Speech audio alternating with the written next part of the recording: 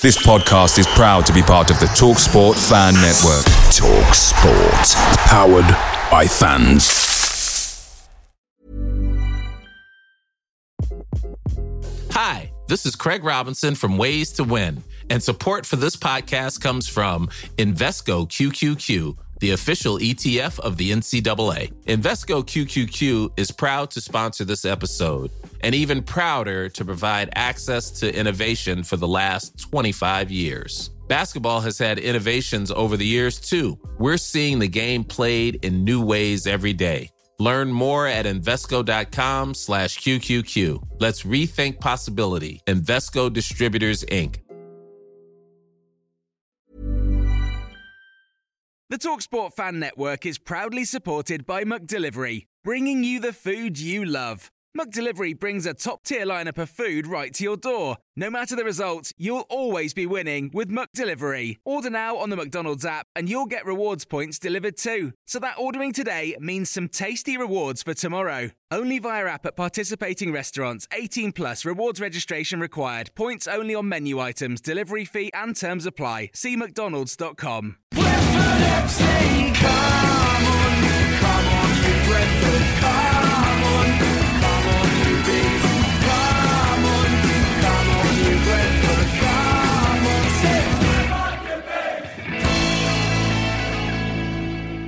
Welcome to the Pride of West London Beesotted Christmas podcast. The boys, we've all been ice skating. It is officially the Beesotted on Ice Christmas extravaganza. We've been down to Strawberry Hill. We've been out on the ice. No one's broken any bones, I don't think. Although Dutchman has always had a fear of losing fingers on ice, and unfortunately, none of us were able to sever any of his digits this evening. Not yet, anyway. So yeah, we've reached safety. We've come back to the Prince Belusha on Twickenham Green, and there's Christmas trees up, and everyone's having festive fun, and so are we. The Festive 50, the Beesotted Festive 50, that's going to be played next week. Each of the regular Beesotted crew, they've given me their top 10, and I'm gonna kind of mash it into an hour-long special. But tonight, we are going to pick out each of our favourites from our lists, and just have a little chat about that. Matt, your Festive 50, mate. What did you have fun doing it, and what's your standout moment? I did enjoy doing it. It was great fun. Remembering the last 12 months, and it has been a bit of a roller coaster in some respects. A roller coaster ride. I think we've had ups and downs of both proportions in the last 12 months. The one that sort of the one that hit me, and I'm going to sneak another one in there as well, I'm going to cheat a little bit, was the Bournemouth game when we won 3-1. It was the ups and downs of that period where we'd lost to Charlton 3-0 in the previous game away, which I'm sure many people remember, that away game that was probably, it was just after the Warburton announcement, and that was one of the most sort of down moments I can remember in recent years as a Brentford supporter. And then the following week, we had this game against Bournemouth, who were high flying, and probably certainly one of the three best teams in the league, if not the best team in the league when you look at what they got onto now. And it was just a barnstorming game, and the excitement of that game. We were 2-1 up, weren't we, after that goalkeeping fluff where Pritchard scored from a free kick, and I just remember that, it suddenly felt that actually, you know what? With all the stuff going on, with Warburton leaving at the end of the year, that actually we could still do something this season. And that third goal, the Chris Long goal, which was probably deep into injury time, was such a relief, because you felt that, if Bournemouth got back and got to 2-2, then it could throw the whole of this short revival we'd seen, back into flux. And suddenly at the end of that game, everything felt, great again. And it was a real sort of high for me. So that's the highlight of what has been a pretty amazing year. Still, I think if it wasn't for a little bit of a dull patch or a worrying period at the beginning of this season, it's been just a stunning 12 months. It has, but there was that down as well with the Warburton situation.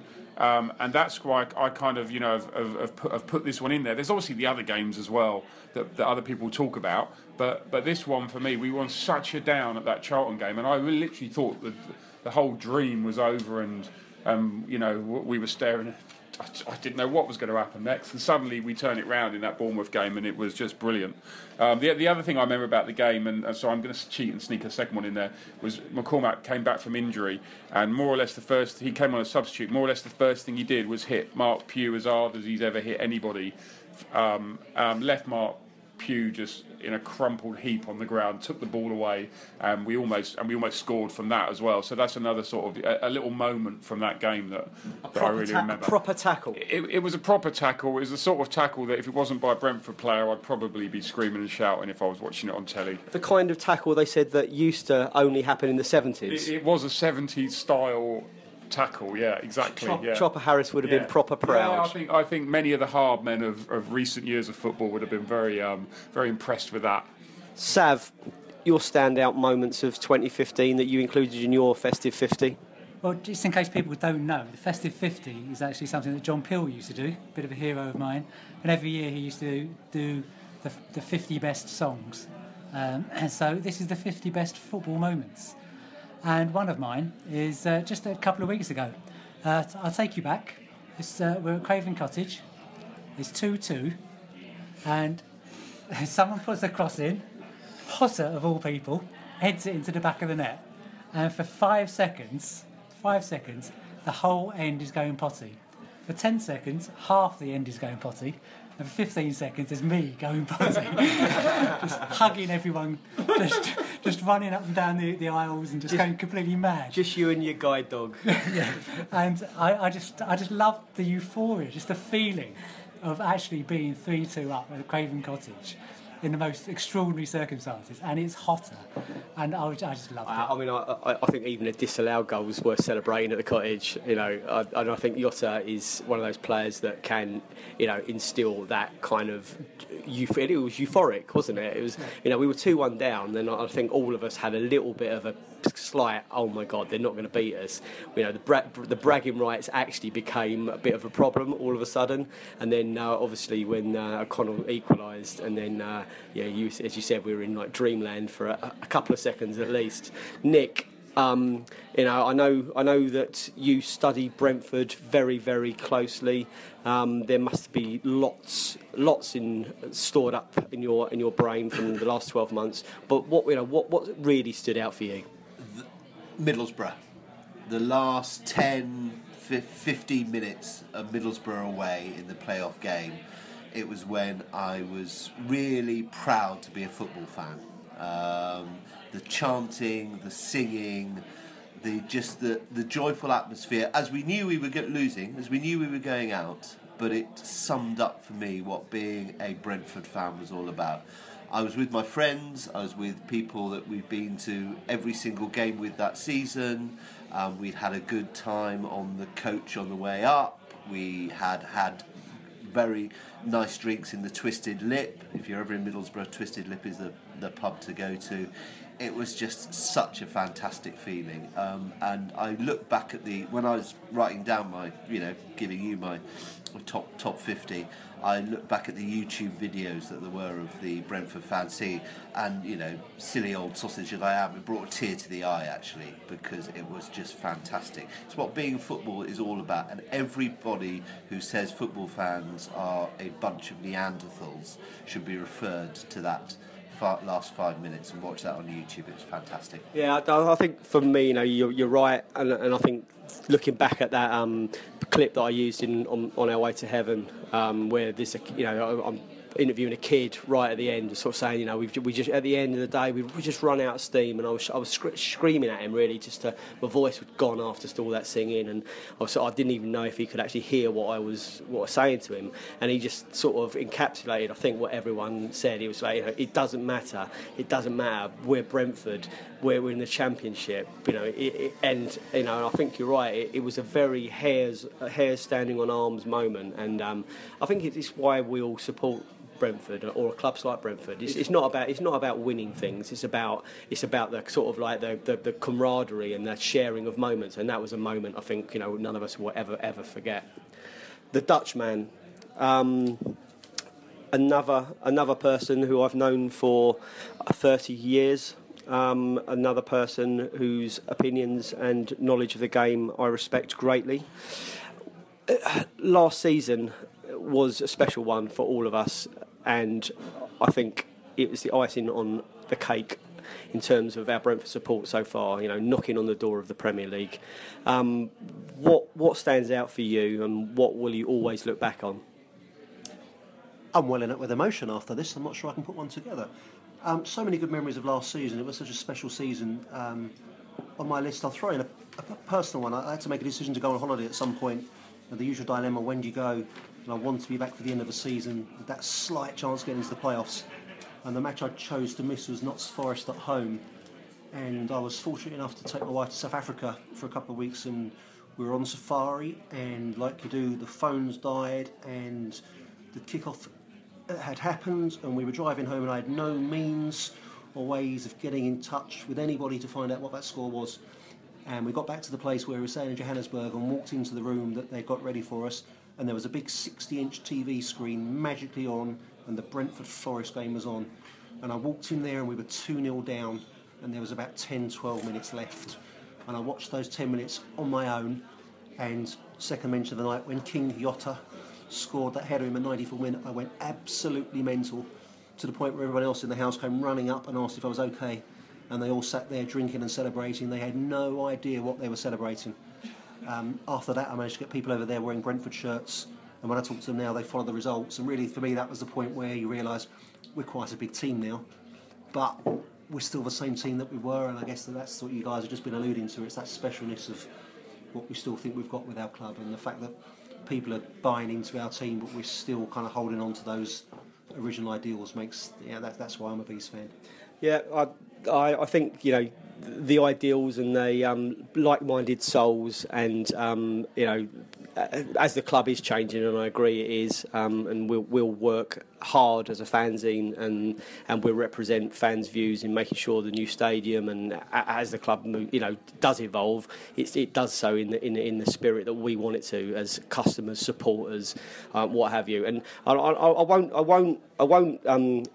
actually will use an example of the evolution of Beesotted as my moment, actually, and it's a little bit self-indulgent, but it's something that blew me away. We do these podcasts every week, and I thank you all for listening to them and downloading them all, and we have a laugh doing them. But there's a number attached to these podcasts that sometimes that I ignore, because I don't do it for the amount of people that listen to it necessarily. I want you all to enjoy it, but in the 25th anniversary of the fanzine, the 25th year of Beesotted's existence, 10,000 people listen to one edition of a podcast, which, Brentford always were after target 10,000 in terms of amount of fans, but there's 10,000 people listen to the pre-season podcast that we put out, and that's just one edition. That's not every edition put together, that's just one edition. So we're obviously doing something right. It's not going to go to our heads, and we're going to just carry on having a laugh and doing it for the right reasons, but that number 10,000, it kind of shocks me that what a bunch of fans are just like, they're sort of like taking all this in and sharing it with us. So if you want to come on the Beesotted podcast, you know how to get in touch with beesotted1992@gmail.com, and we'll get you in as a guest. So before we look forwards to the festive fixtures, let's look back a little, just to last weekend really. an almost emphatic win against Huddersfield. I think everyone's probably going to say the same thing, but I'll start with the Dutchman on this one, mate. Let me get it first. Just to steal Matt's thunder, he was there poised. He was there like a blooming coiled cobra, waiting to steal everyone's thunder. Dutch. Game of two halves, blah, blah, blah. What can I say? I know it was said on last week's, so again, the first half was superb, probably the best football I've ever seen down there. We all had that. Will it be the big win that we've been waiting for? Will it be the real thrashing and the goal straight after half-time? Just put us back a little bit. But it was still, I mean, some of the comments afterwards where people were disappointed. You can be a bit disappointed, guys, but that football in the first half was out of this world. It was the best football I've seen down. It was absolute quality, and we should just really start enjoying it. Well, yes, we should. Well, I am enjoying it. Yeah, me too. To be honest with you. Why haven't we given someone a proper pants down spanking yet? Well, I mean, we're playing football, especially at home, that suggests that it's on the card. Someone's going to get it. Someone's going to get it good. When are they going to get it good, Nick? I've no idea, and look forward to seeing it when it comes. But Huddersfield, whenever they come down, are a bunch of northern cloggers, and they were cheating. Bees, I don't know. No, they weren't bees. I never know whether we're allowed to swear on this podcast or not. But they fall over. They try and wind up the opposition. They try and wind up the opposition fans. Imagine being a Huddersfield fan and having to watch that team in and out. My question was, when are we going to give someone a spanking, and why haven't we? We'll move on to that. I don't know. I seriously don't know. I think we took our foot off the gas in the second half, actually. It was just a bit too easy, and we took our foot off the gas and probably let them back into the game.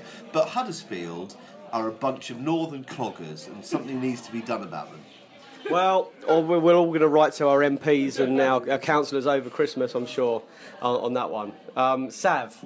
The Huddersfield, the clogging northern cheating bastards that are Huddersfield, allegedly. Why didn't we come out the second half and run the sword through them? Well, probably because we were already 3-0 up.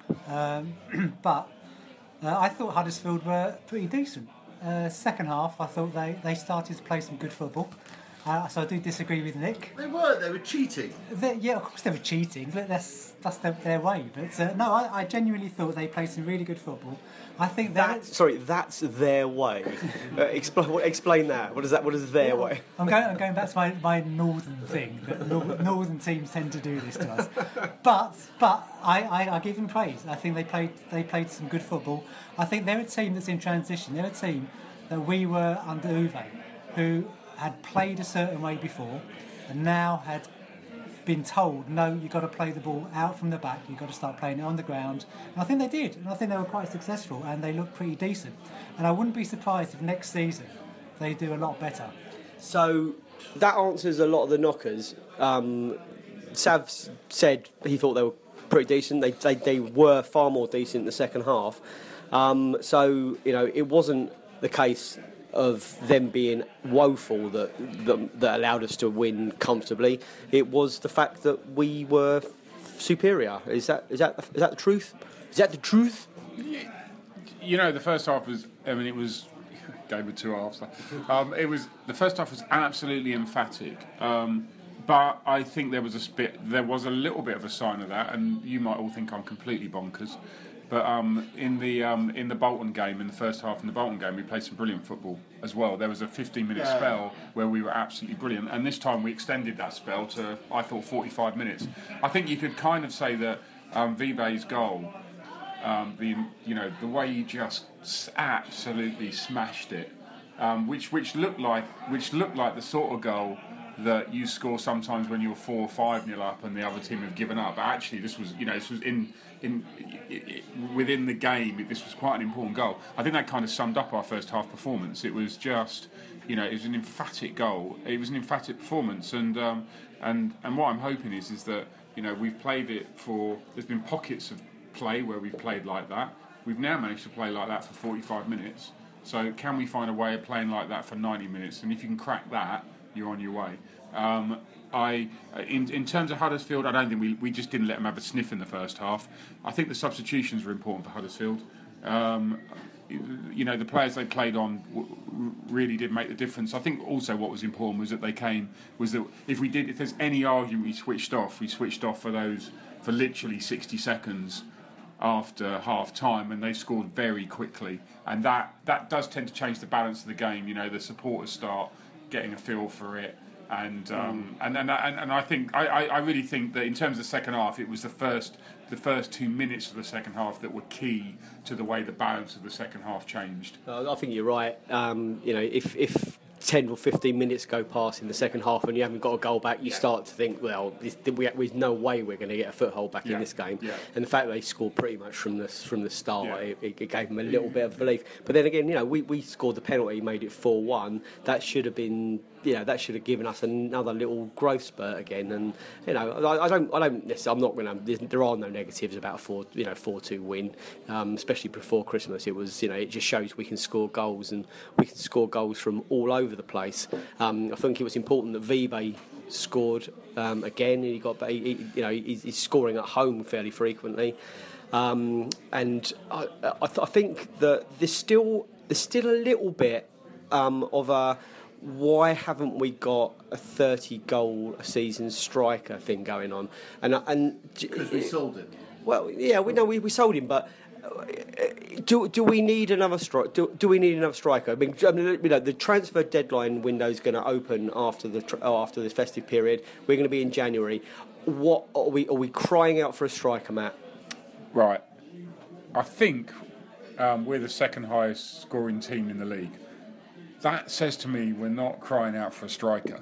But having said that, I would never knock getting a striker in. I mean, I know I try and play devil's advocate on this one, and I'm going to some extent now. You would never not getting a proven striker or take a chance on an up and coming striker. That's got a bit of pace. I always think pace is desperately important in this league. But we can score throughout the team. We are scoring goals. And at the moment, that's the least of my worries. I still think we haven't nailed it with the two at the. I still think our problem is at centre back. I don't think we have bad. I don't necessarily think we got bad players, but for some reason we haven't found a combination that I can actually, tell you this is the combination that should play every week. I'm still interested in trying something else, maybe to see what that looks like. I don't have a problem with right or left back. I think Colin kind of came in on Saturday, and I don't really remember a player coming back from injury that has settled in so quickly as he did on. Well, I maintain he's the first international quality defender we've had since Herman Riderson. I think he looks like the real deal. Dutch, are we crying out for another striker? No, we're not, because as Matt says, we're scoring enough goals, but I still think we need some more strength in depth around that. Probably, Jurison was just starting to look like he might shape up for that position, and clearly when he comes back, we have got another striker there. The news on Scott's obviously good, on Scott Hogan, that he's going to be back as well. So, he's unproven clearly, so we don't know, but we have got some in the squad. But as I agree with my learned friends around the table, I don't think that's our main problem right now. Getting the best out of the people in the back is number one priority. Matt absolutely nailed it. It is the centre backs that are the issue. Well, we still have options there. I mean, Smith hasn't tried Barbie, or even O'Connor. Or even O'Connell and Dean, which is, there's plenty of options available. Yeah, but we're the highest scoring team in terms of goals, but we're also the highest scoring team in terms of giving away goals as well. And I mean, that's going to be our downfall. That's why we're not going to make the playoffs this year, is my confident prediction, is because we'll give away too many goals. Interesting though. No, we're going to give away too many goals, but as a fan, that means we're going to see some really entertaining football. Oh yeah, absolutely. Yeah. It's going to be no reason not to come down to Griffin Park or go to any of the away games, because you'll see Brentford playing some good football and scoring goals. And you'll see goals. Well, we saw. I mean, even at Cardiff, we did play some beautiful stuff at Cardiff. Yeah, but the other, I mean, if we were in the transfer window, I think actually the other position we need to look at filling is left back, because should something happen to Jake Bidwell, I have no idea who would replace Jake Bidwell at left back at the moment, and that really is, I think, our weak point as well. Yeah, not that I would drop, not that Jake Bidwell. You mean our goal scoring left back, Jake Bidwell? You and I, and we were there. Three of us were in this room to see Jake Bidwell score his goal. And what was really, really nice, have we commented on this, was driving back from Cardiff, was switching on the radio and hearing Jake Bidwell's uncle say that he had managed to be at the game where he saw his nephew score a goal. It's fantastic stuff. Yeah. I mean, actually, that was it was quite lovely to hear that. It was like, I think whether it was his uncle or his father-in-law, but he was saying about Jake Bidwell's dad has never missed. Well, he's missed literally a handful of his games ever as a kid, from under sixes all the way through to now.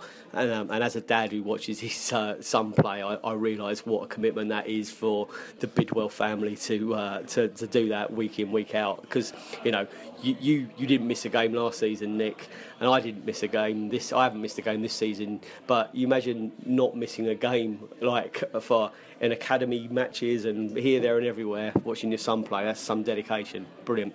Sav, transfer deadline opens soon. What do you want? What do you want? What do you ask Santa for in the old transfer window? I'm not sure. I'm genuinely not sure. I mean, yes, we can have some people in support positions, and the left back is a little bit empty. I think O'Connell can possibly play there, but you're moving people out of their natural positions, which I don't like. So I agree that a left back would be useful. Although Bidwell has played 187 games for Brentford, and he's 22 years old. That's amazing. Yeah. I think the only time he's actually been out was when he got sent off, wasn't it, against Watford? That is a good stat. In the Waldgate thing, and that's when we missed him, and we were playing. Unaris. No, Stuart Dallas as well. Oh yeah. Stuart Unaris and Dallas against Bournemouth, which was the game that Matt was talking about earlier. So. Okay. But yeah, I think I think we're looking strong in the first team. I mean, the bench is even looking strong. But I think there are a couple of places where you need some backup. I'm not expecting too much either. The one thing I would like to see is as 100% nailed on is Sergi Canos confirm that he's going to stay for the rest of the season. That I would think is a huge boost to us. Apart from that, I think we've got players coming back still. We've got Jurison to come back into the team. We've got McLeod, the unicorn, to come in. We've got players like Yotta and McEachran who are really knocking on the door, but they're not 100% match fit. And Colin, who got his start last weekend, and I'm expecting great things from him. So, let's look at this. Let's look at what we've got, and it kind of maybe we did a lot of great work. We've got Gogia. He's been out a while, so there's a lot of talent and a lot of potential to come back into this team. I would like to see another striker, though, if I'm honest. I would like one more striking option, because I think we need it. I mean, I'm not knocking anyone. I think Vibe's been great, and I think Jurison was starting to look very, very promising. So I think if everyone's back, you've got Hogan, you've got Hoffman, you've got Vibe, and you've got Jurison. That's 4 good strikers. And I think what always confuses the matter is we play one up front. So unless you've got a striker that can play in one of the other positions in the attacking 3 from midfield, it leaves opportunities and even the option to keep them match fit quite difficult. So you can, if you brought another one in, then you're switching between Hoffman. I can't see Hoffman, Jurison, and say a third striker, I can't see any of them playing in any other position. I think Vibe can probably play a bit deeper. I'm not sure about Hogan. I haven't seen enough of him. So that's kind of part of the thing is when you only play one up front, it's really difficult to try and keep a rotation of strikers fit. And if you have too many, how on earth do you keep them fit? All I want for Christmas is another left back. One more left back for Nick. It's on its way, mate. So before we look too forward into the future, into 2016 and the transfer window, let's look at the festive fixtures. Brighton at home, Reading away.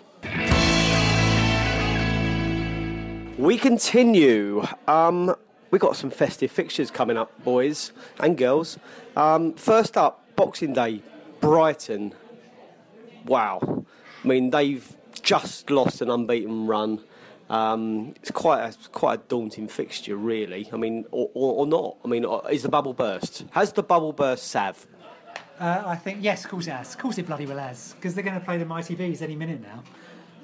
No, I think they were destined to fall apart. I think they were drawing a lot. So, I mean, often unbeaten runs are lots of draws. But they weren't even top when they lost to Middlesbrough last weekend. And I think they're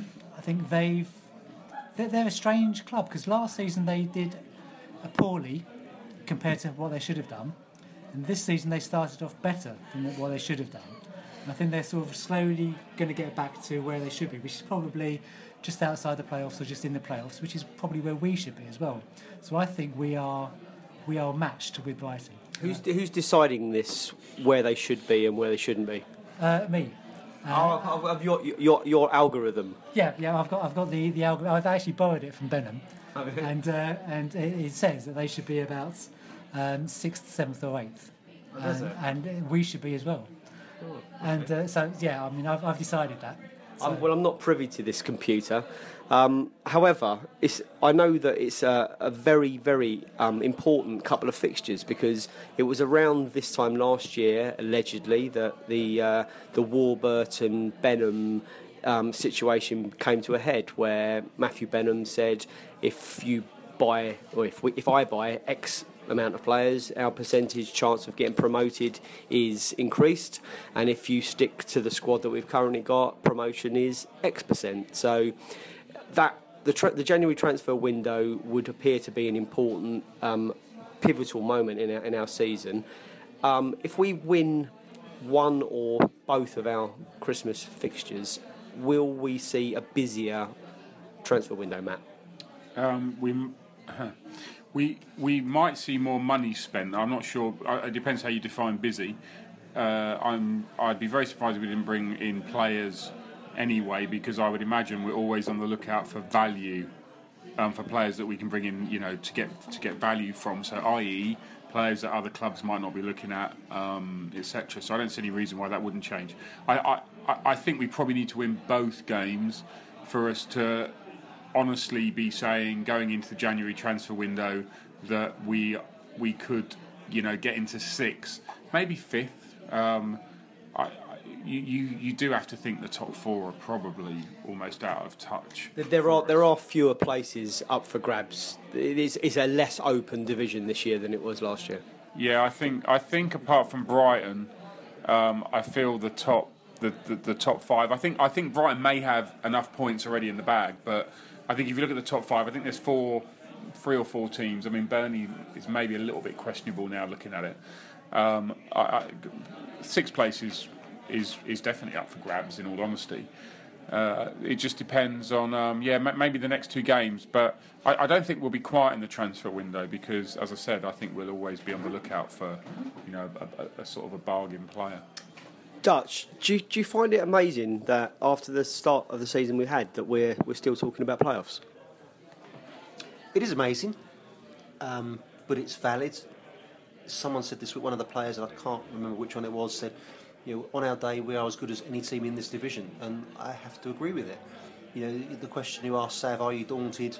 I'm not daunted when we play anybody anymore, home or away, because I think we've got the ability to beat any teams in this division, and I would include the top 4 in that. That doesn't mean it will always happen, It doesn't mean we'll always beat them, but when you go to those games, I genuinely go there with a belief that we will get a result out of those. And Brighton's no different, I think. And one of the things that struck me from the comments after the Huddersfield game, without reverting back to that, is they had their worst half of the season, as did MK Dons against us. Time and time again, teams are having their worst game of the season against Brentford. That must mean something. It must mean we're not letting these teams play. And I don't think Brighton will be any different. I expect to beat Brighton. And I expect to go to Reading full of confidence. We'll talk about that one separately, perhaps. But it is amazing. But it's where we are, and we said it time and time again on this podcast. We are a decent, established Championship side who deserve to be in the top 10 as a minimum. Nick, this is a defining moment of the season. You've taken the words right out. Okay, well, I'll let you finish the sentence. This is our judgment 3 days. I think this actually will... The games against Brighton and Reading will determine what we'll do this season. I'm actually excited about playing Brighton. I think it's a good time to play them. It'll be a good game because Brighton play good football as well. Reading I'm less happy about. But if we could come away from the next 2 games with 4 points, I think that would put us in with a genuine shout as a playoff contender. Were we to fail to get 2 points from those games, I think then that would mean that we were where I actually do expect us to be, is a contender that will just miss out on the playoffs. But Brighton and Reading, this will show whether we deserve to be in the playoff shape up or not. Yeah. Sav, Christmas is a bit of an odd time. It's quite kind of like a lot of pressure on the fixtures. For fans, we got an early kick-off on Boxing Day. It's always a slightly odd atmosphere. The players will look after themselves, and then we've got Reading a few days after that. But it's a traditional part of the English game, and we don't always do brilliantly at Christmas. How are we going to make sure this year is a special one? But I think we're in a particular position because we are the only game that is starting at 1 o'clock. All the rest start at 3. And if we win against Brighton, which I think we can, we will actually be in the playoffs. And I think that should be good enough motivation for us, because obviously Brighton are already in there and their motivation is less. But I think that's good motivation for us, and I think it's a home game. We're fantastic at home. If we can just sort of pull in the kind of performances we've played in the last 2 home games, we could really, really do something. Getting sort of finishing the point about January and the transfer window, I think one of the things we haven't talked about is about keeping players. I think Judge is going to be in demand, and I think if we can keep Judge, that is as good as bringing any kind of player in. And I think that could be the defining moment of our season. Okay, I mean, and I think Alan Judge is a player that we probably can't afford to lose. He's so influential. He's so on top of his game at the moment.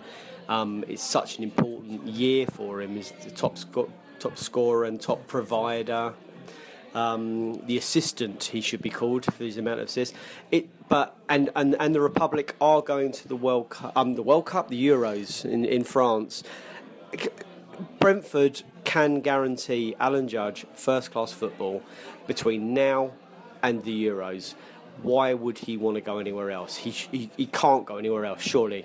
Absolutely right. Not only can they guarantee him first-class football, they can guarantee him first-team football.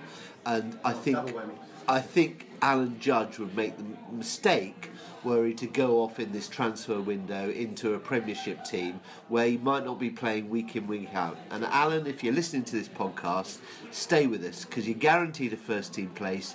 You're going to be watched by the Irish management team, who will see you playing in a top Championship team, and the Championship is just as competitive as the bottom middle half of the Premiership, and it'll set you really up for having a good Euro 16. So Alan Judge, stay with us. Martin O'Neill does not want to see Alan Judge sitting on Bournemouth's bench, does he? Shitting on Bournemouth's bench? Okay. Or sitting, okay. Probably neither. He doesn't, and I think the good thing now is Judge's probably seen a few of his colleagues leave.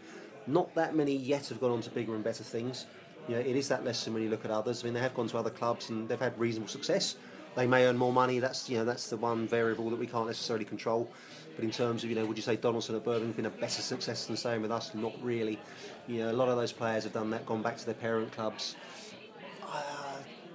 We're biased, clearly. We want him to stay with us, and you wouldn't expect us to say anything different. But if he wants to get into the Euros, from my perspective, you'd always want to be playing first-team football, first-class football, and he's doing that for us now. If anyone who watches him now will see he's a quality player, and he should be in that squad.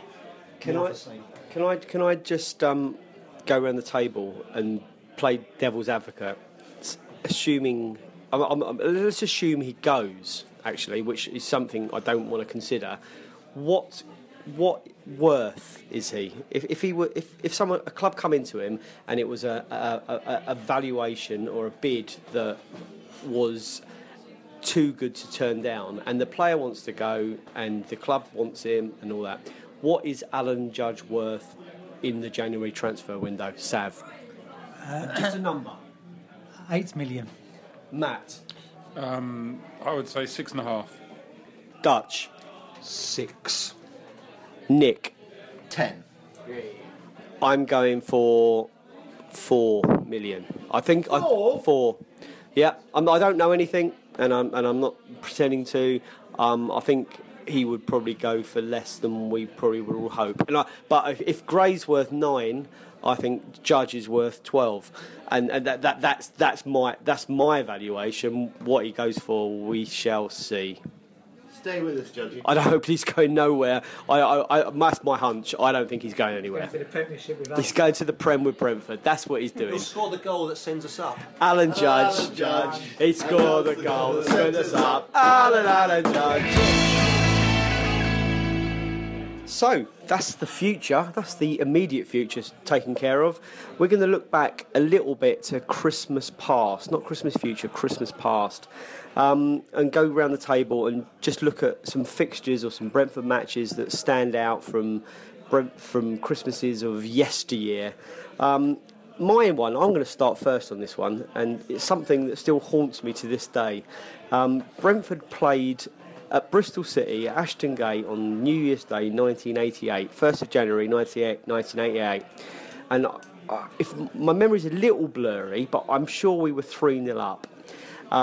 Bristol City got it back to 3-2, and they threw everything at us. The kitchen sink, the old proverbial Christmas kitchen sink was chucked at us, and you could see the Bristol City Neanderthals waiting to, if they didn't pull it back to 3-3, they're going to take it out on someone.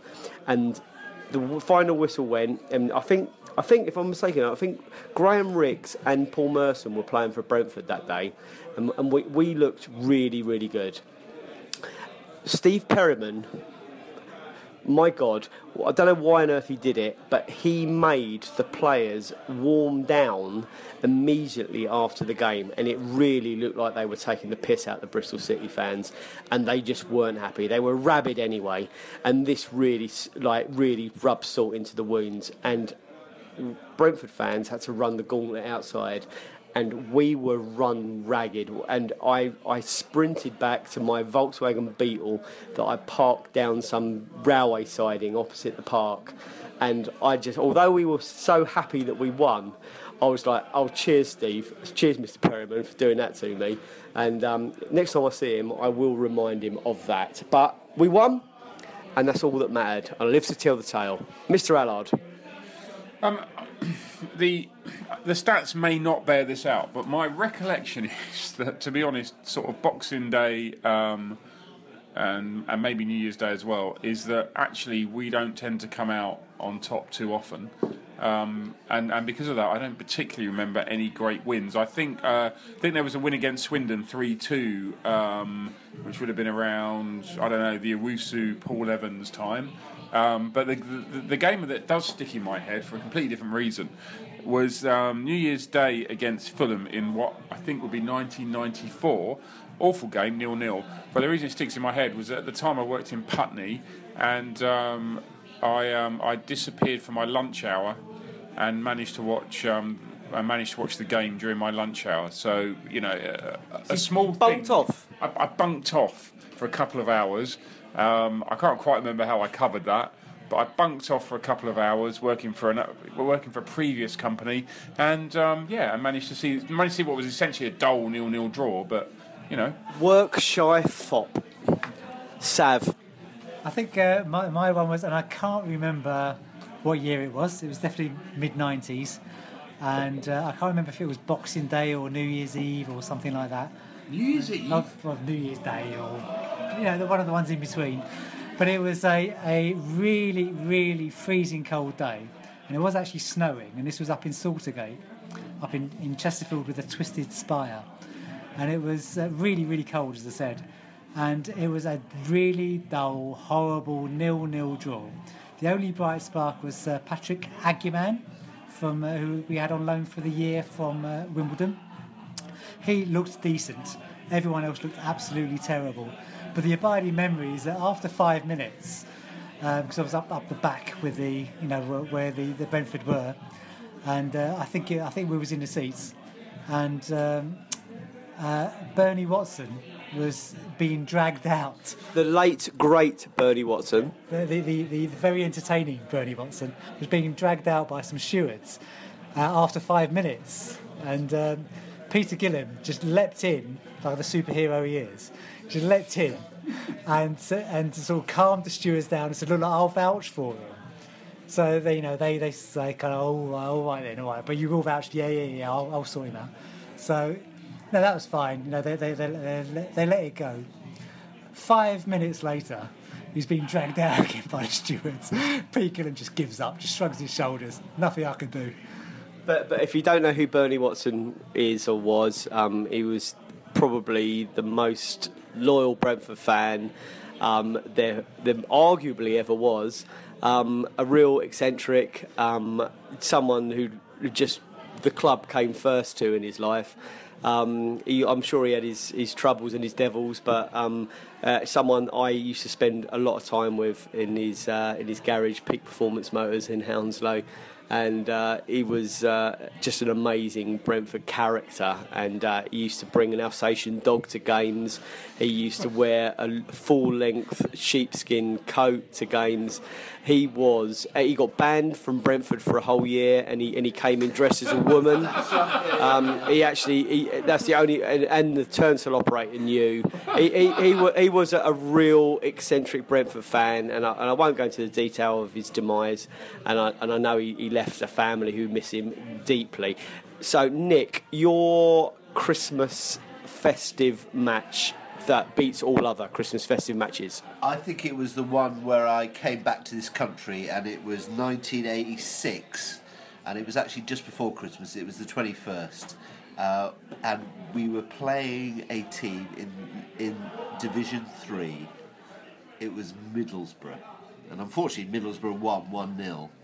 But that was what stuck with me, because the previous Christmas fixture, Middlesbrough. Christmas fixture was Middlesbrough. Well, it was the 21st, so it was sort of slightly just before. Christmas. It was just before Christmas. I mean, I'm not quite old enough to remember the days when we used to play on Christmas Day, and then the reverse fixture on Boxing Day, which would have been fun for those of us who probably want to undergo matrimonial breakdowns. But no, I remember that game entirely, because the year before I'd been watching American football in Miami in lovely 25 degrees. No interest in American football. La la la la la. American football doesn't exist.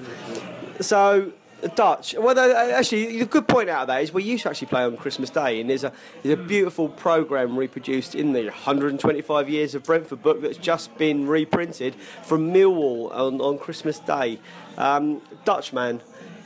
In fact, actually, I always thought that Brentford did play on Christmas Day when I was a kid, but I was obviously wrong.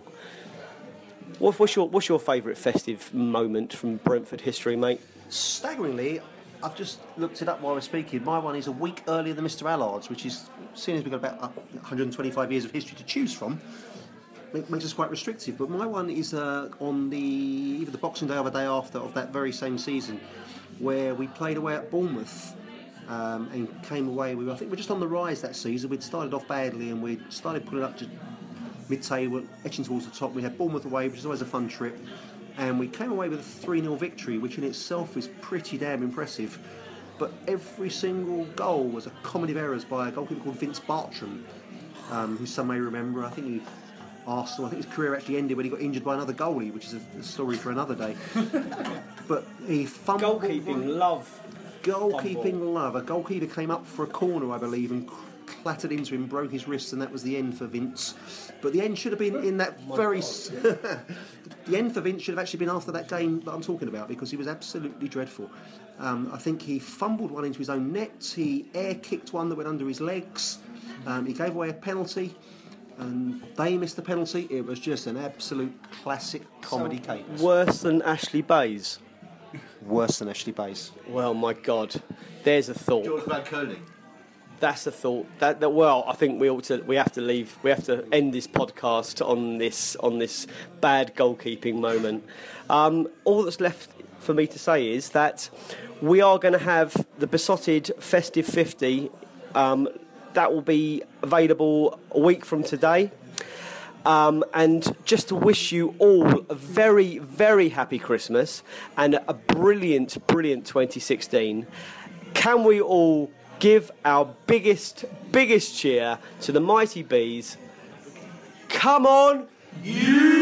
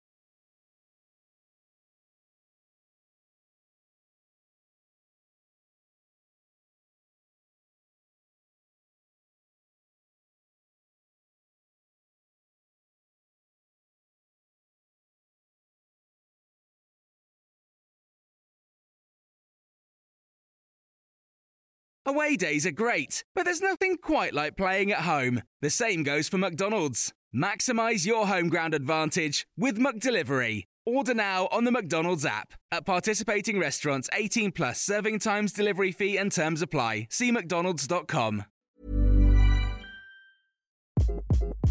Hi, this is Craig Robinson from Ways to Win, and support for this podcast comes from Invesco QQQ, the official ETF of the NCAA. Invesco QQQ is proud to sponsor this episode, and even prouder to provide access to innovation for the last 25 years. Basketball has had innovations over the years, too. We're seeing the game played in new ways every day. Learn more at Invesco.com/QQQ. Let's rethink possibility. Invesco Distributors, Inc.